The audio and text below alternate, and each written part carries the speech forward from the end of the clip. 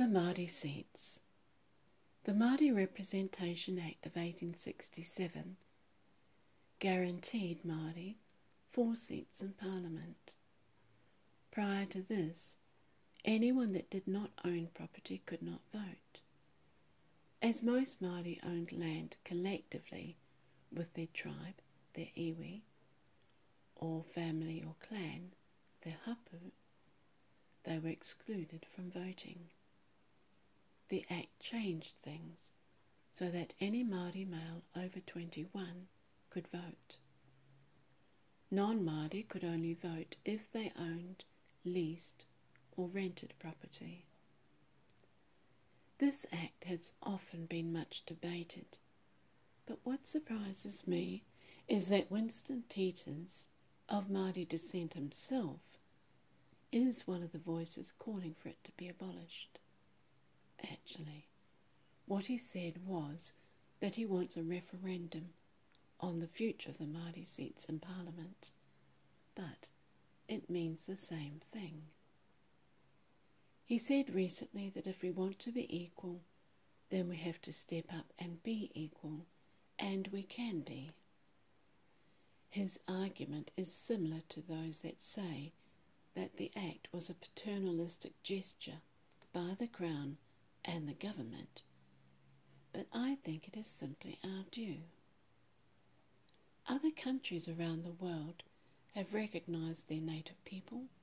Why not New Zealand? In 1975, the Māori electoral option was introduced and held alongside of a New Zealand census. It gave voters of Māori descent the choice of enrolling in the general roll or the Māori roll. Up until then, Māori could only vote on the Māori roll. The Māori seats were increased to 7 and can change if more Māori enrol on the Māori roll. I can imagine what my granddad and Nana would say.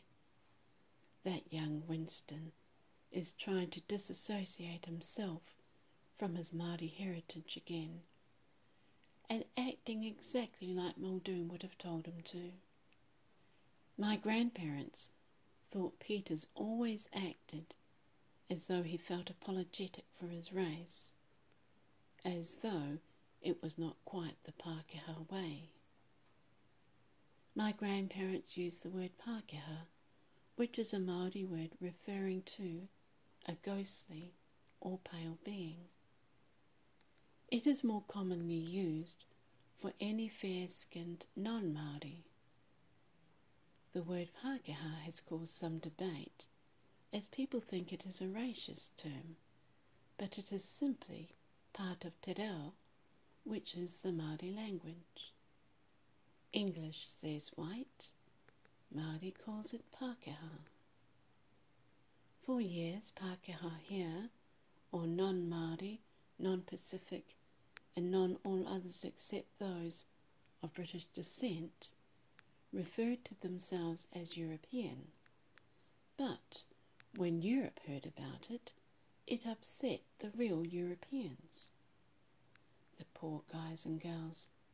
They couldn't exactly call themselves expat Brits or expat UK descendants, now could they? Winston's father was Māori and his mother was of Scottish descent, so he can choose whatever side of the argument he likes, and he usually does. I find it all a bit puzzling, more than interesting. He is not one to let go of something when he's got the bit between his teeth, and he has with this. I guess my grandparents thought it was okay for them to talk about him like that. After all, they were as Māori as he was. I wonder if Peters realises that he is doing someone else's work for them in saying that he thinks the Māori seats should be abolished. Granted, before New Zealand's first election in 1853, voters had to be male, 21 years or older, British, and own land valued at £25. Māori were definitely not included in that bunch.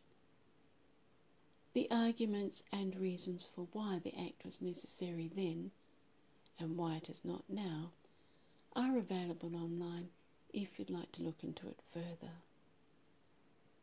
Some people believe that when women won the vote in New Zealand in 1893, it should have replaced the Act of 1867.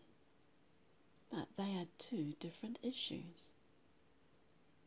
There most definitely was a need for the Act of 1867, and the seats given to the Māori then should not be taken away now.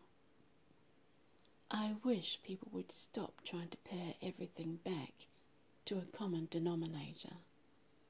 We are one country, but there is nothing wrong with recognising the native New Zealander in their own country.